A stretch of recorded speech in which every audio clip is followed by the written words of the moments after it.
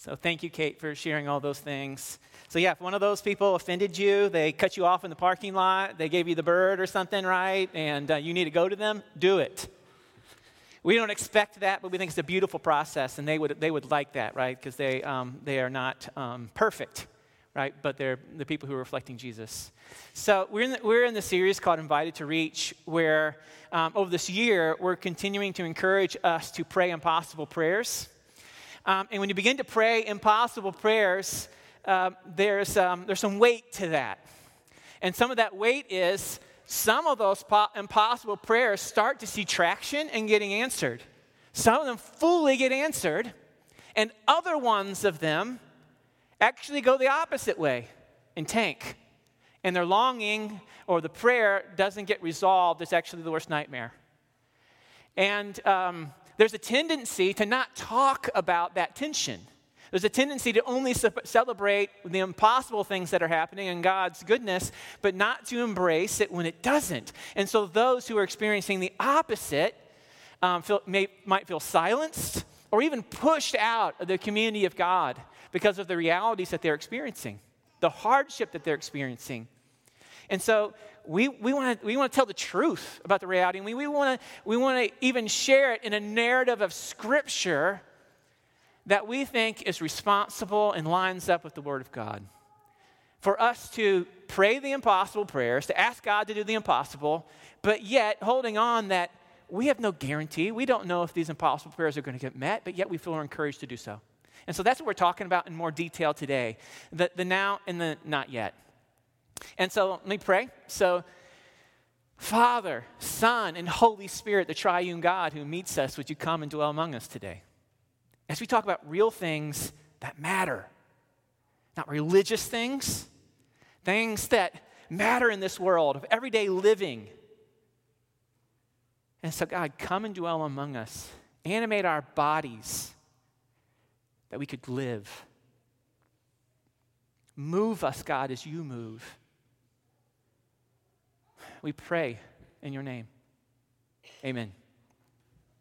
So today, the core idea of today is this, that we want to hold God's promised future, this promised future that there's going to be no more tears shed, that all pain, all suffering is going to be put to end. That's Revelation 21, where God says, hey, this is going to be done. This is a promised future where everything in creation is made new, right? That is not happening. Dan is kind of saying, oh goodness, just yesterday someone thinking that this synagogue was a dangerous place and goes in there to kill these people because somehow this is an issue, right? That is not every tear being wiped away and every pain. That is lies and destruction happening. And if you listen to the news, you just see it everywhere. You see the whole thousands of migrant workers from Central America fleeing violence and poverty on a long journey to find something with their kids on foot. And yet we wonder what is the hope for them. We know in Nigeria, the number of kids that their daily life is to beg for food. That's the reality that they live in. And yet we can say, okay, this promised future doesn't seem to be now. But yet today, we are holding on to God's promised future and present realities in both hands. And this is messy. And so as we look at the long history of Jesus followers, they were not only winners by the world standards, but some would be considered losers as well. And so we want to figure out if we can embrace that tension, and what do we do with it? So a really great text, Acts 12. You can miss it so quickly if you don't actually pay attention to the first line. Acts 12 says this. And it was about the time, this is like 44 AD. It's like maybe anywhere from 11 to 14 years after Jesus has been crucified. So Jesus has been crucified. The church is being formed. It's mostly in, right there in the Jerusalem and the surrounding areas. It's being spread out and it's going to other places there. But at this time, King Herod arrested some who belonged to the church, intending to persecute them. He had James, the brother of John, put to death with the sword. When he saw that this met with approval among the Jews, and that doesn't mean all the Jews, that's just a group of people who were leading and leaders at that time who saw the way of Jesus as in opposition to what they were doing. As he saw this found approval with some, he proceeded to seize Peter also. This happened during the festival of unleavened bread, which is Passover. After arresting him, he put him in prison, that's Peter, handing him over to be guarded by 4 squads of 4 soldiers each. Herod intended to bring him out for a public trial after Passover. So Peter was kept in prison, but the church was earnestly praying to God for him. The night before Herod was to bring him to trial, Peter was sleeping between 2 soldiers, bound with 2 chains, and sentries stood guard at the entrance. Suddenly an angel of the Lord appeared, and a light shone in the cell. He struck Peter on the side and woke him up. "Quick, get up," he said. And the chains fell off Peter's wrists. The story goes on, it fell off his wrists, and he led them through the guards, and the gate opened up before him, and he walked outside, and Peter the whole time thinks he's having a vision. All of a sudden he gets out, and he's clothed, and he's like, oh my gosh, I've been set free. So he goes to where he knows the church is there in Jerusalem, and they're praying, and he goes to the door, and he knocks on it, and one of the girls who served the home comes to the door, and she hears Peter's voice, and she's such in shock, she runs to the community who's in there praying, and she's like, oh my gosh, it's Peter, he's at the door. And they're like, no, it's not. You're just hearing his spirit, right? It's not him. But eventually, I guess the knocking continues to happen, and they let him in, and they celebrate his release, and then he goes on to a more secure place. Okay, so we could have missed this, just what happened here. So let me illustrate it for you real quickly. John, would you help me out? So John, stand up here. On this side, please. John is going to be James, right? And not to be confusing, Brenda, can you help me? You're going to be St. Peter and St. James, right? So you can stand on this side. This is your side. This is your side. When you know the disciples of Jesus, both of these were disciples of Jesus, and not only disciples of Jesus, but Jesus had 12 disciples, but he had 3 that he gave even greater access than all the others. They were John, James, and Peter. They joined him when he ascended the mountain in order to pray through the night, and Jesus was transformed before their eyes in a cloud of light. It's called the Transfiguration. They witnessed everything that Jesus did, and if there was ever a more intimate moment, these 2 experienced it. He was one of the inner 3, as well as Peter. And so here's James. Herod grabs him and throws him in prison. Now, the text doesn't say it, but I'm sure the church was praying for James. And this side of the room, you are James's prayer team. Welcome. And here's St. Peter, right? And you are St. Peter's prayer team. And so here's James, and here's Herod. He's in prison. And this team, you guys are praying. And you're praying, and you're praying. And what happens? You know what? Let's behead James. And he's beheaded. Just like that. At the whim of Herod, and he's like, oh, somebody seemed to like it? Oh, let me do more of this. And here's Peter. And you guys are praying. And all of a sudden, the night before he's supposed to come on trial, he's released. Now, let me just propose a few things or ask a few questions. Did James have some hidden sin that we didn't know about? Maybe it was James. You know what? Could it have been James' fault that he died? Did he do something wrong? Was it that his life just wasn't good? He just wasn't needed anymore? He crossed an imaginary line he wasn't supposed to?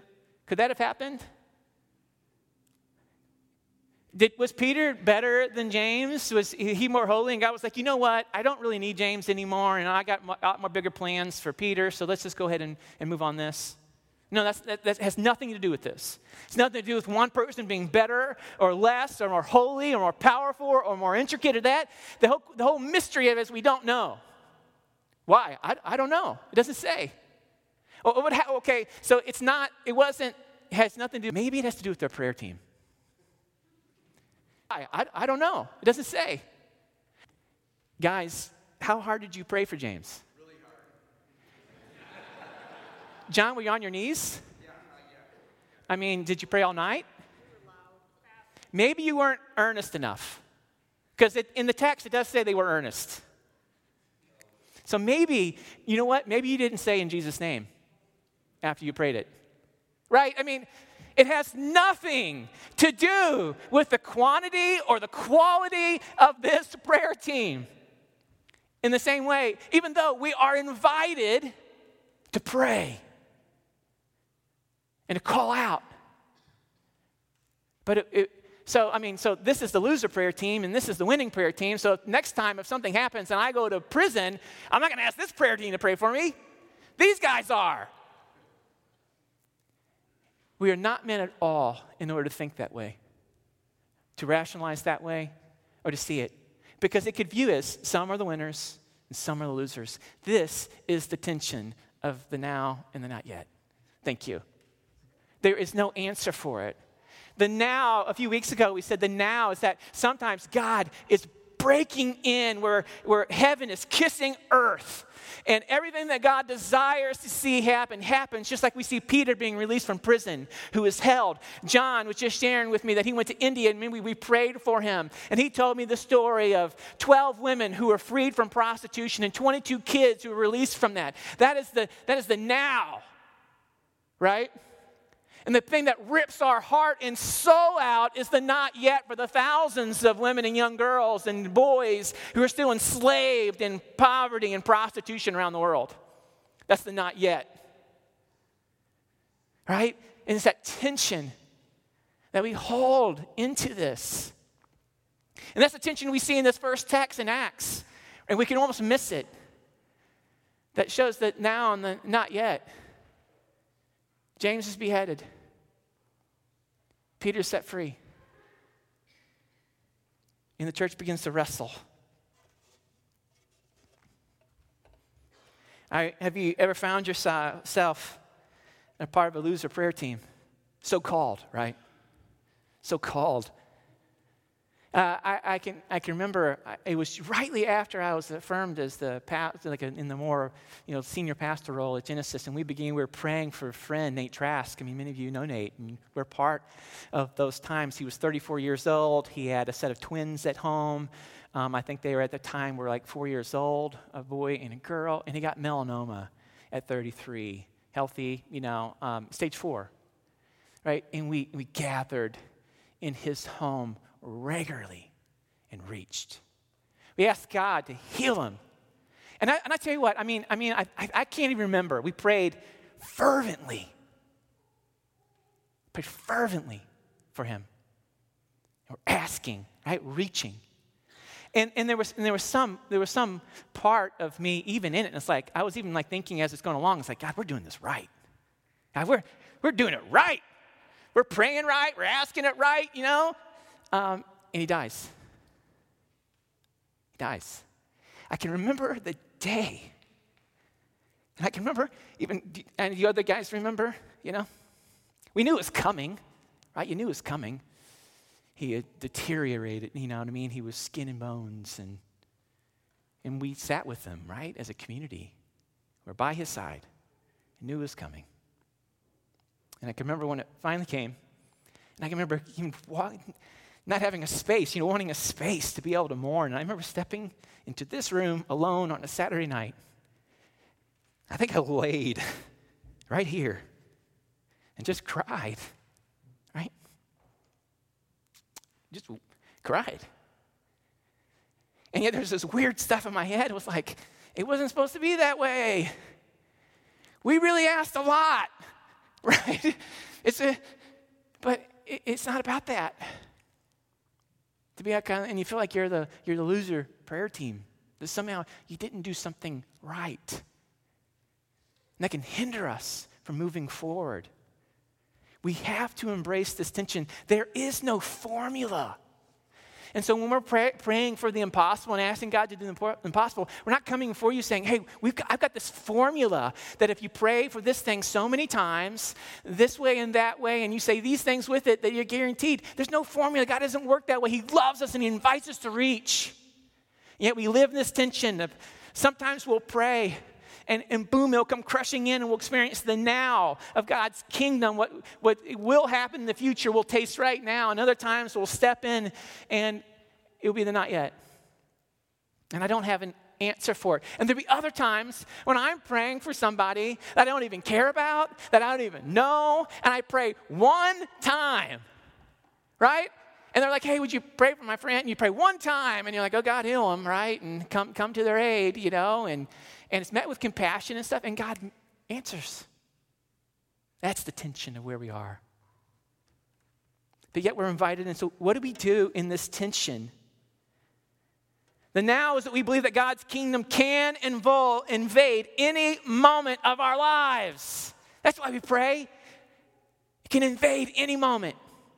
God's deliverance, His salvation, His inbreaking power to set free. But we also hold this tension, the not yet. While the kingdom of God was breaking into the world through Jesus, all human suffering, pain, and difficulty did not disappear. This is the tension. There's another text that paints this out that gives us maybe some insight into some hope about what to do in this tension, about how to respond. This is Hebrews 11. Hebrews 11 is this beautiful chapter where it's talking about these people of faith, right? And I'm going to pick it up sort of midstream here in Hebrews 11, verse 32.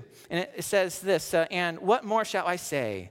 I do not have time to tell about Gideon and Barak and Samson and Jephthah and David and Samuel and the prophets, who through faith conquered kingdoms, administered justice, gained what was promised, shut the mouths of lions, quenched the fury of the flames, and escaped the edge of the sword, whose weakness was turned to strength, and who became powerful in battle and routed foreign armies.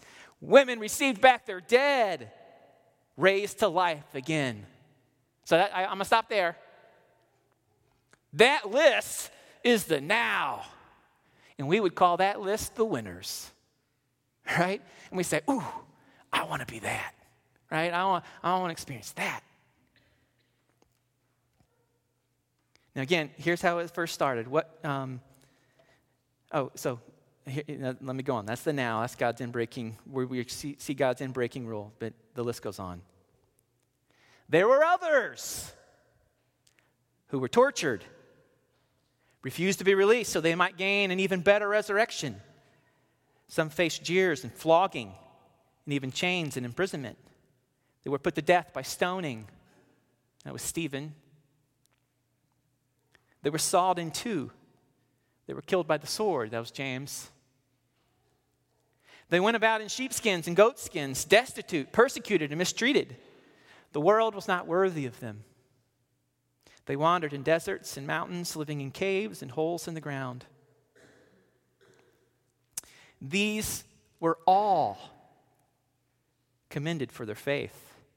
Yet none of them received what had been promised, since God planned something better for us, so that only together with us would they be made perfect. This whole list is one that just helps us to hold this tension, because in this narrative is what by the world standard is winners and losers, but yet all of them are commended for their faith. All of them are encouraged on this journey.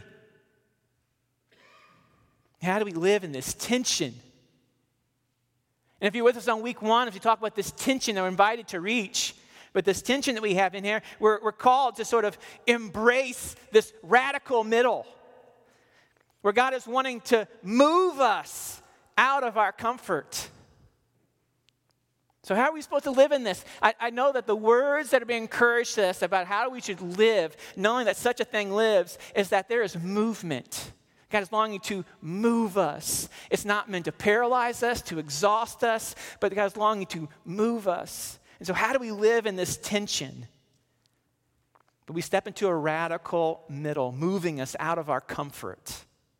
So I love the term radical middle, because some of us find ourselves living on this spectrum at different places. And the radical middle is something that pushes us. And so maybe some of us always live within that, man, God's breaking in. He's breaking in. It's breaking in. It's breaking in His power.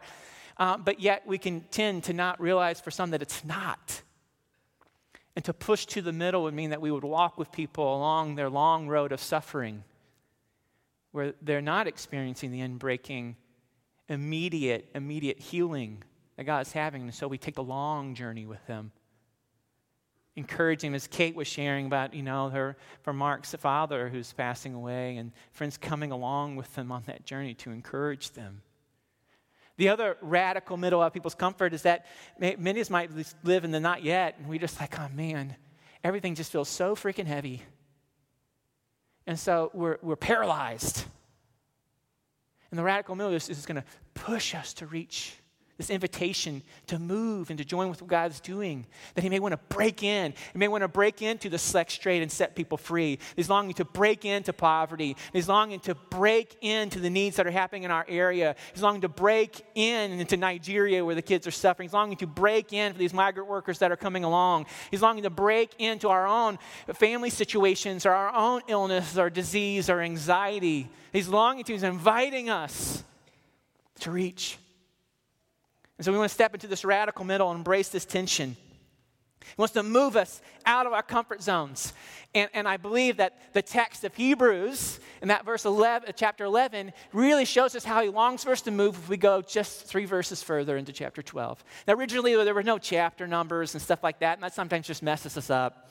But if we keep reading in Hebrews, this is where I believe that God is longing for us to go. He's encouraging us to move. And this is what Hebrews, right at this big list of winners and losers, it says all of them are commended for their faith. I believe this pastor, this author is encouraging the church to live in this tension and to keep moving. And this is what he says to them. And this is what I want to encourage us with the tension today. Therefore, since we are surrounded by such a huge crowd of witnesses to the life of faith, let us strip off every weight that slows us down, especially the sin that so easily trips us up. And let us run with endurance the race God has set before us.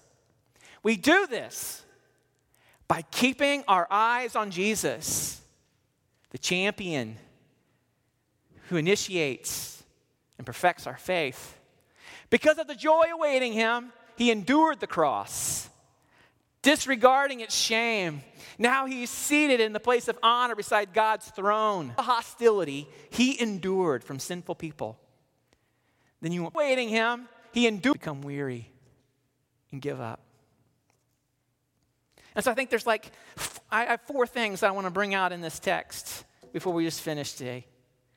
And the first one is how do you live in this tension? And here's this first thing that this author tells us when he listed all these people, and he calls them the crowd of witnesses or the cloud. Other text is actually literally the cloud of witnesses, but the cloud just means a crowd. Right? You have all these witnesses. You have all these people who have endured, who have gone through this before you. And he's saying, okay, you have this. Witnesses is to encourage us. As we means a crowd. Right? You have all move. This whole analogy that this author is using is this race, right? And there's this crowd who is cheering us on. But this crowd is just not purely spectators. This is a crowd who has gone before us, who has walked the long road of endurance. And they're cheering us on. Almost like you could see that when you read their stories, you can almost get a breath of encouragement to keep moving. The stories of those who've been before us, this huge crowd. And as we look back about this crowd, because this is the beauty of those who continue on this journey, this is what the author of Hebrews said about this crowd. It said this: the world was not worthy of them. That's a strong statement. I think that's especially for the ones who look like the losers in the story, like the James who were there and beheaded. In that, this writer says, the world wasn't worthy of them. They're not losers. They're winners. They've endured to the end. And so when I think about Nate Trask and those of us enduring on that path with him, the world was not worthy of him. When I think about Margaret Mizzy, Ed, the world was not worthy of her.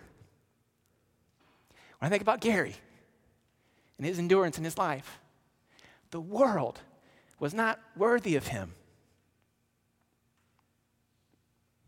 When I think about Graceland, and even as a little girl, as a daughter, right? The world was not worthy of her. This is what is being screamed to those who've endured over the long journeys, who have walked this road before us that's proclaimed. And you even know of more that you could add to this list that you walked with and who endured through life. And you can add it up, and maybe some would say, oh my gosh, man, it was hard for them in the end. It was not easy. And the author of Hebrews says this: the world was not worthy of them, of those who stayed, who held on to that faith and endured to the end. And it also says this of them. One, they're not losers, but it mentions this, that they longed for a better resurrection. And this is why they're not losers, because they were resurrected from the dead. Right? They longed not just for their circumstances to be put to an end.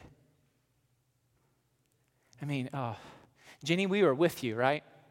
We know that Foster is entered hospice. We know that more than likely, unless God intervenes, he is going to die. We see that reality, right? And there could be a miraculous healing of Foster's life, and he is brought back to strength, and we get more days with him, and praise God if that is the case. But that is not the best resurrection, right? There is a better resurrection that is coming for us all as we endure the journey.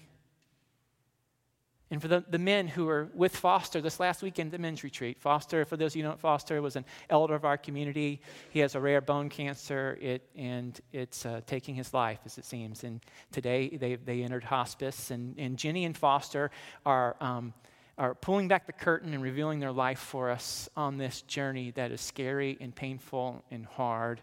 And it's the journey of the not yet.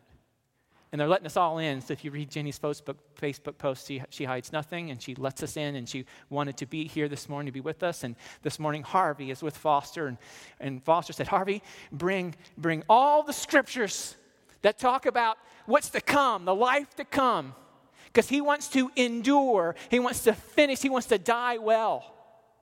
That's what he had the men pray for him last week at the men's retreat. It's like, men, I want to die well. Pray for me. Right? And when he breathes his last, we'll gather whenever that day is, and we will mourn, and we will be clear. We will know the world was not worthy of him. And there's a better resurrection that he is receiving, the resurrection from the dead. This is what the crowd of witnesses is crying out to us. The world was not worthy of him, and there's a better resurrection. So we hold on to that from that crowd. This is what helps us embrace the tension. That's one. Here's the second part it tells us. Oh, sorry, I just threw you in, and so I know that our Sandra was longing to be here in order to pray for you and to encourage you on this journey. So, Melinda, Sandy, would you guys just place a hand on Jenny?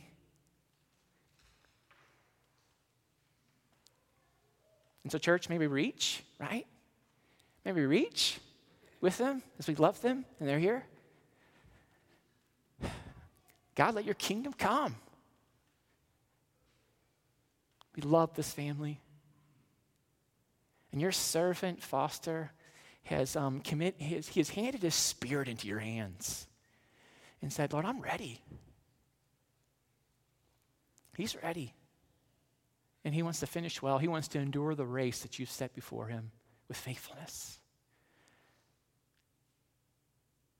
But we say, oh, Father, we don't know how to pray.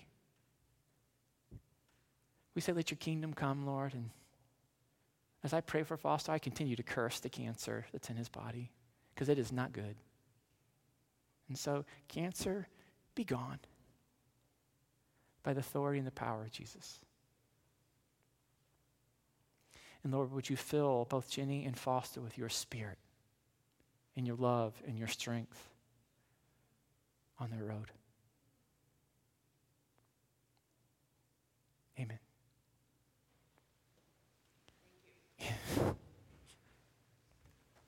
There's a crowd of witnesses. Number 2, this text tells us, it says, all right, as we're being cheered on, strip off every weight that slows you down. Nothing to impede you on this journey. Man, there's stuff that slows us down. Now again, Paul's using the running metaphor. Do you know what runners wear these days? Nothing. I mean, their shorts are actually very offensive. You've seen them, right? You might even be a runner and you have them, right? I mean, they, right? I mean, it's like, goodness, do you really need that much resistance in order to run all you're going to run? But they're kind of saying, nothing to impede, right? And so that's the analogy. Throw off everything. Throw off everything on this journey that would impede you, that would do so. And this is an analogy, right? This is figurative language that we need to find really practical language to be able to live into. For what it means on this journey of the tension that we're having between the now and the not yet, how do we throw off what impedes us from actually the movement that God is longing for us, that stops us from moving? Right? How do you do that? That anything that would interfere with a responsible commitment to Jesus Christ. And in the text it says the sin that just so easily distracts us. Throw it off. It's a distraction from movement, from saying yes to what God's inviting you into. It's distracting from joining God and what He's doing in the world and joining others who are either suffering on this road or just coming alongside with what God's invited them into for you to help them. Our sin distracts us. Things that cause us to look away when we should be looking at Jesus. And so sometimes even our sin, and the author's just using really wide language, and our sin, it distracts us. And sometimes it distracts us because we think it disqualifies us from moving with what God is doing in the world, and it doesn't. It doesn't disqualify you. It distracts you from actually joining with confidence what God is doing in the world. So we shy away. So it says throw off everything that's causing a distraction for you. And so when it comes to sin, do you know how you can throw off sin? By confessing it. We think we got to throw off sin by not sinning anymore. And that's why many of us have no movement. Right? Because we're continuing to struggle. No, you throw off sin by confessing it. And then the burden of it is lifted from your shoulder because Jesus takes it. And you realize, oh, He takes it. That's how I throw it off. I don't have to carry the burden of it. You throw it off by confessing it, by telling somebody. You don't have to make a big deal of it. You don't gotta, you just grab somebody you trust and say, hey, can I just throw this off and be reminded that Jesus takes the burden of my sin? Let me just confess. Where my heart is, where my head is, where I'm just so distracted in this life and I'm not moving. I'm just stuck in my rut. And so you confess it. And if you're looking for some areas where you could do that, I like these 3 areas. One could be in the area of purity. So if you're just saying, oh my gosh, my mind, my eyes, my heart, confess it. Tell it to a trusted friend. He knows that when they confess that, they can pray and then say, oh, be free from this. Jesus takes that burden from you. Be cleansed from it. Be strengthened in will to do something different by God's grace that's at work within you, right? So purity is one of those. Maybe even maybe simplicity is an area of you're saying, I'm not living simple enough. I'm so distracted by stuff and work and commitments. And you could confess this drive towards either getting so much stuff done in your home, buying new things, renovating new things, that you're distracted from the movement that God's inviting you into. You can confess the simplicity thing. Or it could be the idea of harmony or disharmony, where it's happening in your life and saying, I've got so much disharmony in relationships, it's a distraction from saying yes. Meaning there's friction in lives where things have been unsaid, unresolved, unforgiven, unstepped to. Confess them. Let God set you free. Let it not be a distraction. That's the other part of it here. 3, run with endurance the race that God has set before you. This race is not a sprint. It's a long-distance race, and it requires determination. The goal is not to... Sorry, Siri. The goal is not the completion of the race. The goal is not beating the person in front of you. The goal is the completion, right? That's the goal. It's not to beat someone. It's not to pass them on the final lap. Run the race. It's not to overtake others or defeat them. All who persevere in faith to the end are winners. They're winners. In church, in a marathon, you don't have to run. But you have to move. You can walk, and you're still in the race. Right? You can crawl, and you're still in the race. But we must move. And my question for you on this race, are you on the journey? Are you saying yes? There's an invitation to run, to move, to walk, right? To crawl. This is coming from Jesus himself. And some of you are so broken by life, you say, it doesn't matter if I participate on this journey. You're so deceived. But it matters because there is a race that God has marked out for you. That only your life fits that course. And he's not inviting you to run alone. See, this whole crowd of witnesses. And he's done all this work, but he's inviting you on this endurance race. And many of you are like, I hate the idea of a marathon, but believe it or not, you're in one. You're in it. And you may not be choosing to run, but I pray that God's Spirit would breathe upon you, and you would hear the invitation, and you would feel your knees get strengthened, and you would say yes. But the last part is the whole part of it, how we can actually do that.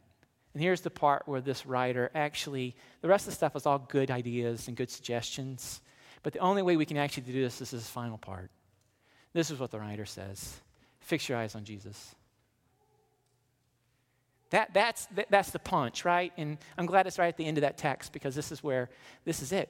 Fix your eyes. You can't make it on this endurance race without that.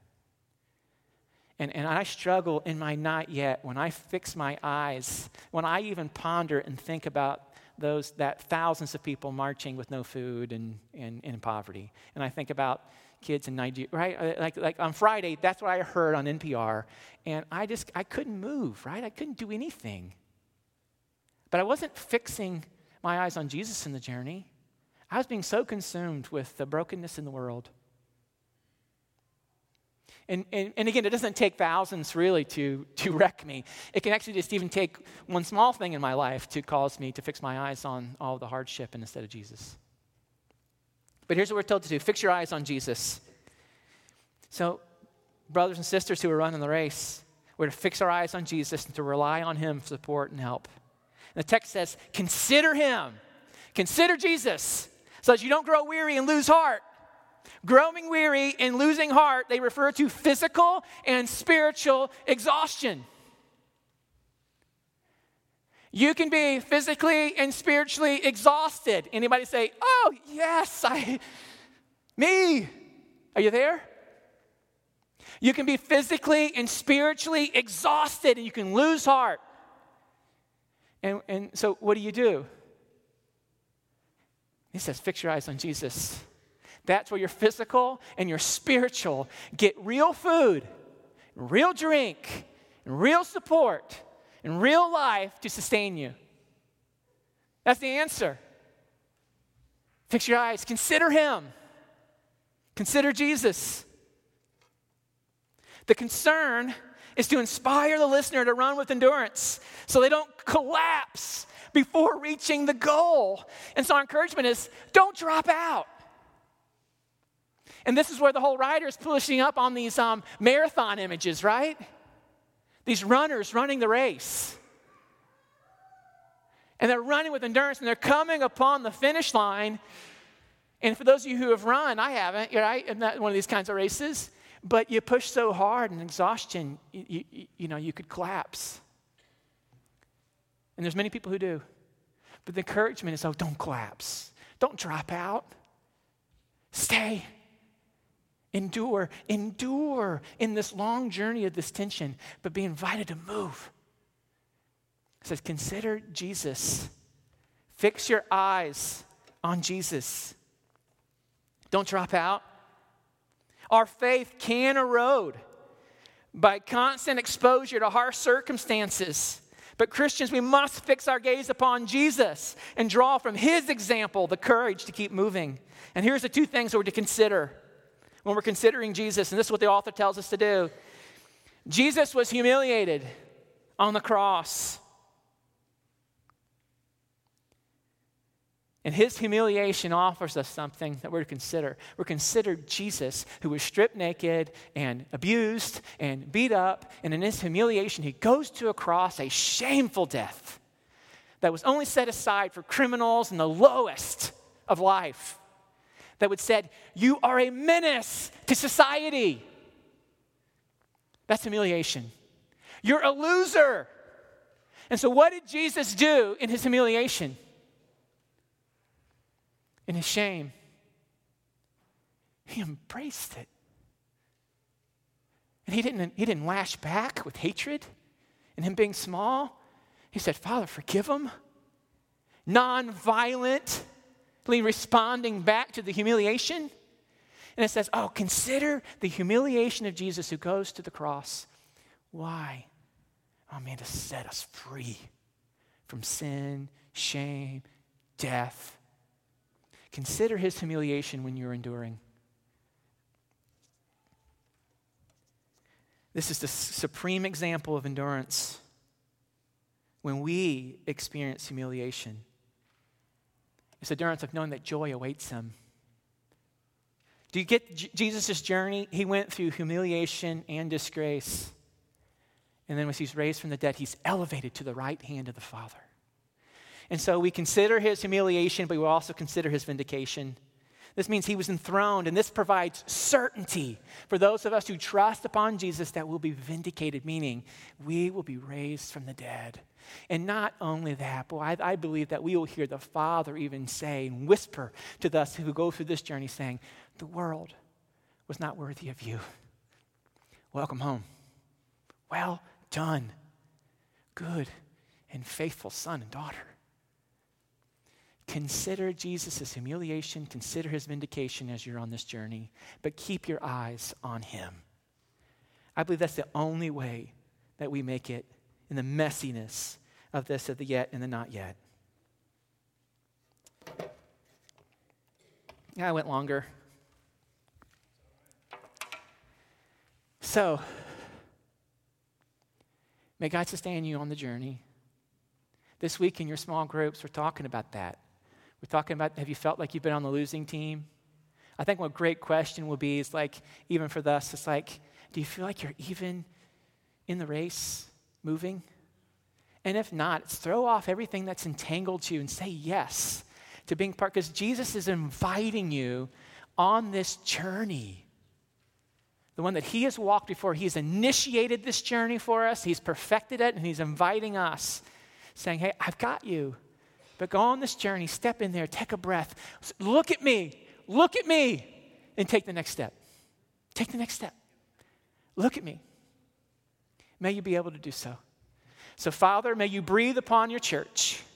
May you strengthen the weak knees and the feeble hands and the feeble arms. May you whisper, God, and would you illuminate in our imagination so that we could look to Jesus and not our present circumstances. God, may we come alongside each other in the pain of the not yet and embrace each other, encouraging each other to look to Jesus. God, may we hear your invitation to go with you where you're going into the now moments and see your kingdom break in now.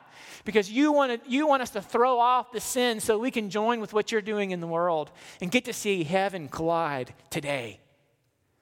So Lord, come and awaken us. Holy Spirit, come and move your church on this endurance race, we pray. Amen. May God meet you. May he whisper to you. There was a song I wanted the worship band to sing before we go. I'm not going to do that, but I want you to listen to this song today. Okay? The song's called Take Courage. I don't know the author or the writer. It's through Bethel Music. You can find it. It's a super popular song right now. We sang it the first one. It's called Take Courage. Listen to that song and let God breathe upon you. Let him speak to you in it. And maybe then take courage to go. Be blessed, church. Next week, we're going to talk about Jesus, who says more about how not to lose heart on this long road of the journey and to grow weary as we persevere in life. We're going to talk more about that next week. If you're new to Genesis and you want to know more about us, we've got a meet and greet. And if you just don't feel like you're known, or nobody, you've been here even 2 years, but really nobody knows your name, join us back there. Or if you've been here for 1 week, join us right here in the back. We don't do anything weird. We just say hi. We'd love to know who you are and that you're with us, or maybe want to be with us on the journey. Be blessed, church. Hug and love somebody on your way. Have a great week.